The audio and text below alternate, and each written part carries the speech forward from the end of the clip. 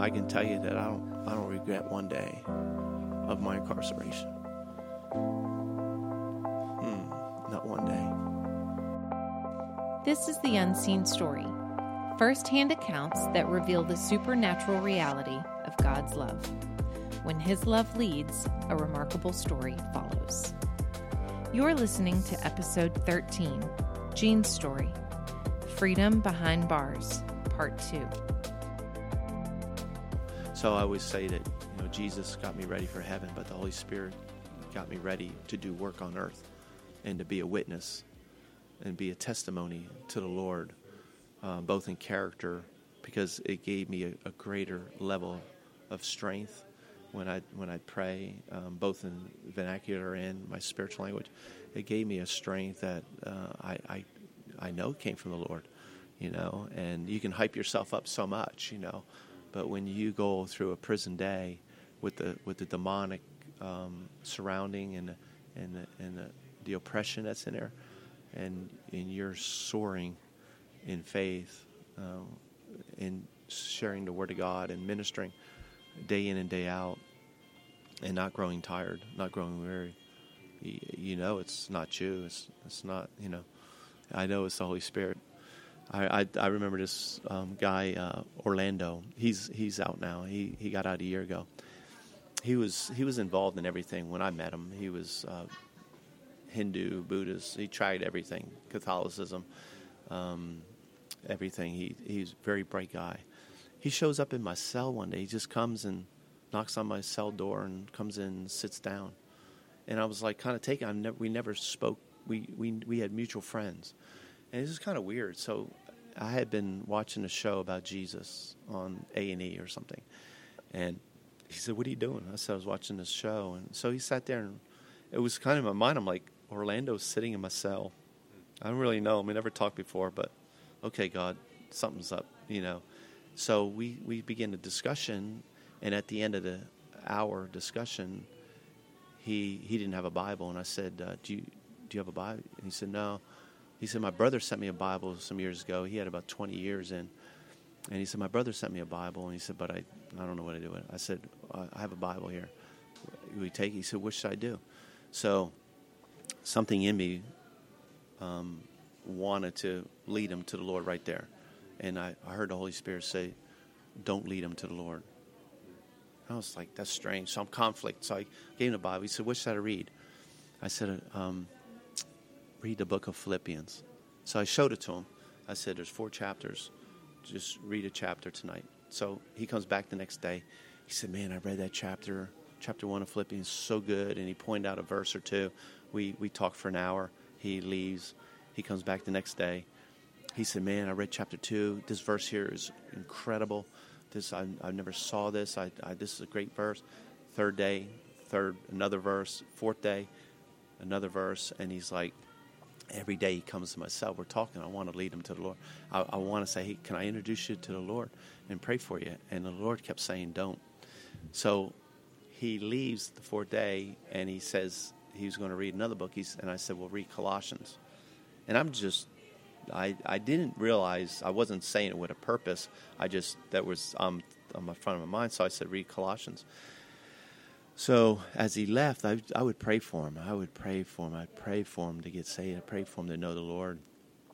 And the Lord showed me, he said, "I told you to have him read Philippians because it depicts Jesus as a servant, and you can't argue with a servant." So, okay, from where he was at. So and when it came to Colossians, he said, "I told you to have him read Colossians because it depicts Jesus as supreme. There's no one higher than Jesus." And so he'll so that was what he told me. So he come back, chapter 1, same thing. Next day, 2, 3, 4. So on the 9th day, he comes to my cell and he sits down and he's kind of somber. He's kind of looking almost like sad. He's not upbeat, And I said, "What's going on, Orlando?"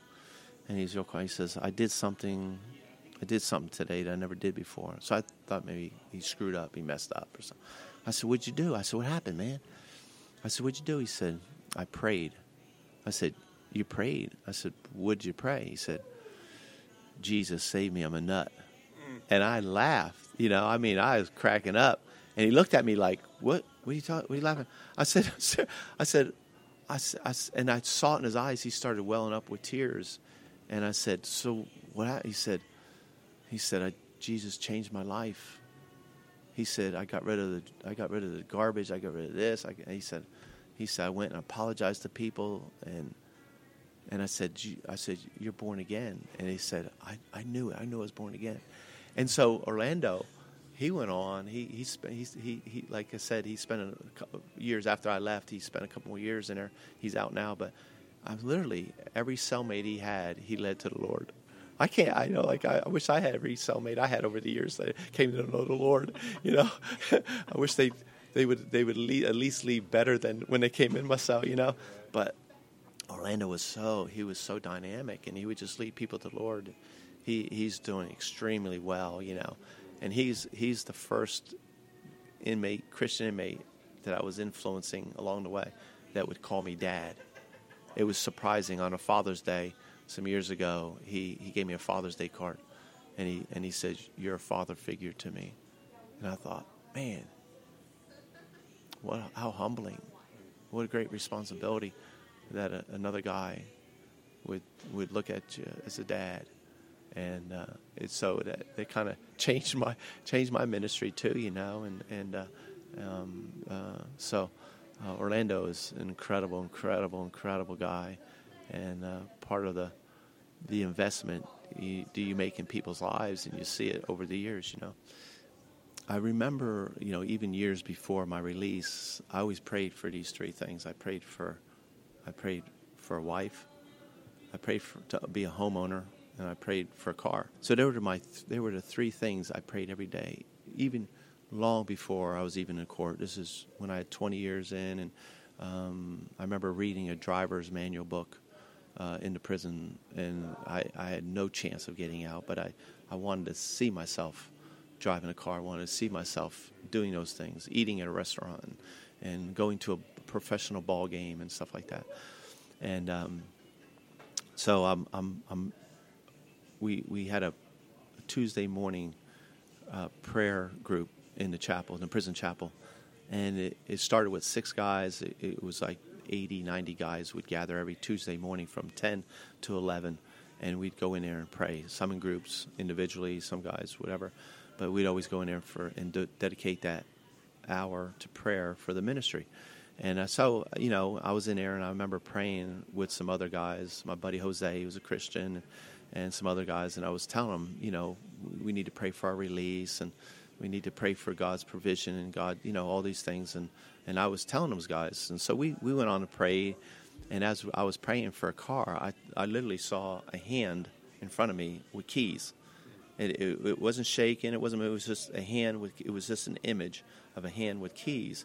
And after we got done praying, after the hour, and I remember telling my friend Jose, I said, I'm not going to pray for a car no more. I'm just thanking God. I said, and I told him that I saw a hand with keys.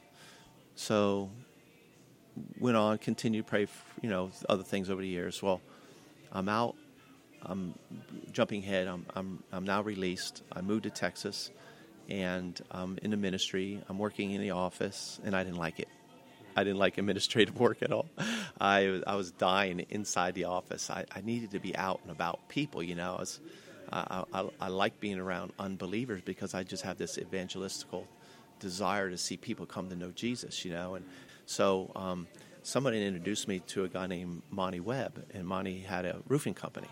And they said, well, Monty, he might hire you as a roofer and do sales or, you know, do contracts and help them out. I said, good. So we went to eat lunch with him, and I shared a little bit of my story. And he said, well, let's go back to the office. So we go back to his office. He's in Bedford. And my friends are with me, and they're all excited. I'm excited. I'm going to get a job, you know, and outside the ministry, you know. And so I go in his office, and he said, hey, shut the door. So he's standing there with a manila folder in his hand. And I thought, okay, you know, I came from prison. I never did job interview. You know, the prison assigns you jobs, and you do whatever they tell you to do. So here I am. I'm going to have my first job interview, you know. So I'm kind of nervous, and I'm excited about it. And so he says, shut the door. He's standing there. He said, hey, he said, money's kind of tight right now. This is in 2012. I'm out 2 months. I've been released 2 months. He said, money's kind of tight. He said, I really can't hire anybody, but I'd like to keep you in mind for something if something comes. I said, okay. So I'm kind of disappointed. He said, but the Holy Spirit told me to give you a check for $10,000. So he pulls out the check from the envelope, and he holds the check to me, and my eyes are like big as saucers, and I'm like looking at this check with zero. Like I'm counting, like looking at the 10, 0, 0, and I'm like, Monty. I said, come on. And I thought he was playing, you know. I'm like, I'm waiting for my friends to jump out of the room, you know, the inside of the closet. I got you, man. Good joke. And I'm like, Monty, come on. And he's looking, and he's crying. He's like teared up. And he said, seriously, the Holy Spirit told me when we were driving back to the office from lunch to write you a check for $10,000 and welcome you to Texas. Go buy yourself a car. And at that moment, God showed me that prayer when those keys. I said, and we bawled. Oh my goodness, we just cried like babies. And I said, Monty, I said, he didn't know. He didn't know I prayed that and saw that. And I told him, you know, and we just cried more and more and just worshiped the Lord. It was just, I know God provides, you know, and his timing is perfect. And he does it. He does it to build our confidence in him. He does it to prove himself strong and mighty, you know. And I know we get faith by the word of God, but there's those moments where God answers prayers and God does things in your life. It's unbelievable. And so that I'd say that vision or that whatever I saw, that hand, God's hand saying, I provided. You know, and since then, a house also has come about. I had a person hand me a check for $100,000 to purchase a home, and I was able to purchase a home a little over a year ago. Yeah, and so recently, so I've been out of prison 7 years, and I've always wanted to be a husband. I want to be a father. I love kids, and I've dated, and just, you know, when I go out and date and you meet somebody, it just doesn't work. It doesn't fit. And even though sometimes I've tried to make it fit, and I'm saying, God, but this, and God's saying no, you know. So about 2 years ago, I met a young lady named Autumn. It's unbelievable. So I'm so excited that those things, at times I'm like, God, am I going to be single, you know? And I could not get past that he answers prayer, you know? And I prayed for those things. And I said, well, the 3 things I prayed for was a car, a home, and a wife. And you've answered the first 2. And they've been so etched in my life and my prayer life. So it's amazing. So you see my Instagram. In my Instagram, you know, it was like my Valentine's Day. You know, I put a picture out there, and so. I see somebody who looks very smitten. Oh my goodness! Oh my, yeah. It's like, yeah. It was funny. She said I was with my friend Alex, and she said something, and she goes, "Well, you're my sugar," and I was like, my face turned like hot and red. I says, my face is like beet red right now, and they were laughing. You know, I was like, and I've never experienced that. Never. Not in high. You know, I told her, I said, I feel like I'm in high school. It's like God restored. You know. The years, the locusts. Yeah, he is literally, and I can tell you that I don't regret one day of my incarceration. Not one day. Thank you for listening today. Our mission is to revive the church to the power of a Spirit-filled life. There are several ways you can partner with the Unseen Story. 1. Pray for God's leading as we pursue more of the unseen. 2. Subscribe on iTunes and leave a review. 3. Share this podcast with your friends. 4. Contribute financially at theunseenstory.org. Thanks so much, and have a great day.